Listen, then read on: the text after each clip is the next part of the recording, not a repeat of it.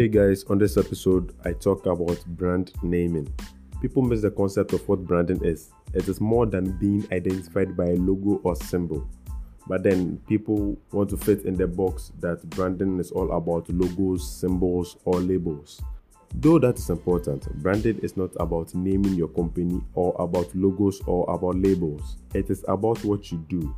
What you do is what makes your brand visible. Naming your brand is one of the most important things you can do to get yourself noticed. Naming your brand is similar to how babies are christened after they are birthed. Babies are named because society wants to know what they are and identify them easily. To know who they will be, society needs to let the children or babies grow up and live.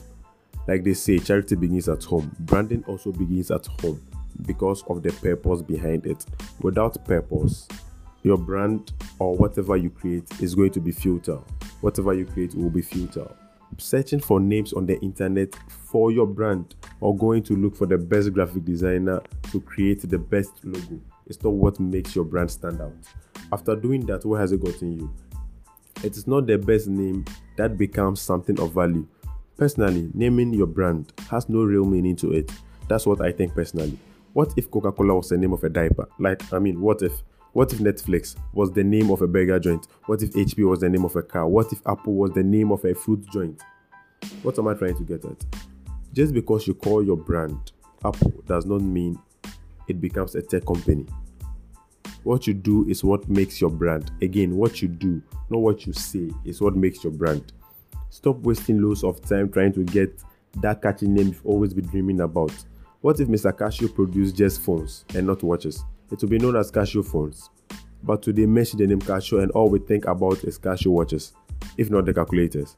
How in God's name is Casio a catchy name? What you call yourself is not what you become. What you do is what brings value to your name. Looking for the best name and bringing zero value to people is like saying you want to become a billionaire and do nothing about it. You can be called Moses and still not pass the sea of reeds. You can be called Lazarus and die and still go to hell. You can be called Francis and still not be a pope. You can be called Samson and still not be the strongest. It's not about your name, it's about what you do. What you do becomes your name. KFC could have been a pharmacy and it will be known as that.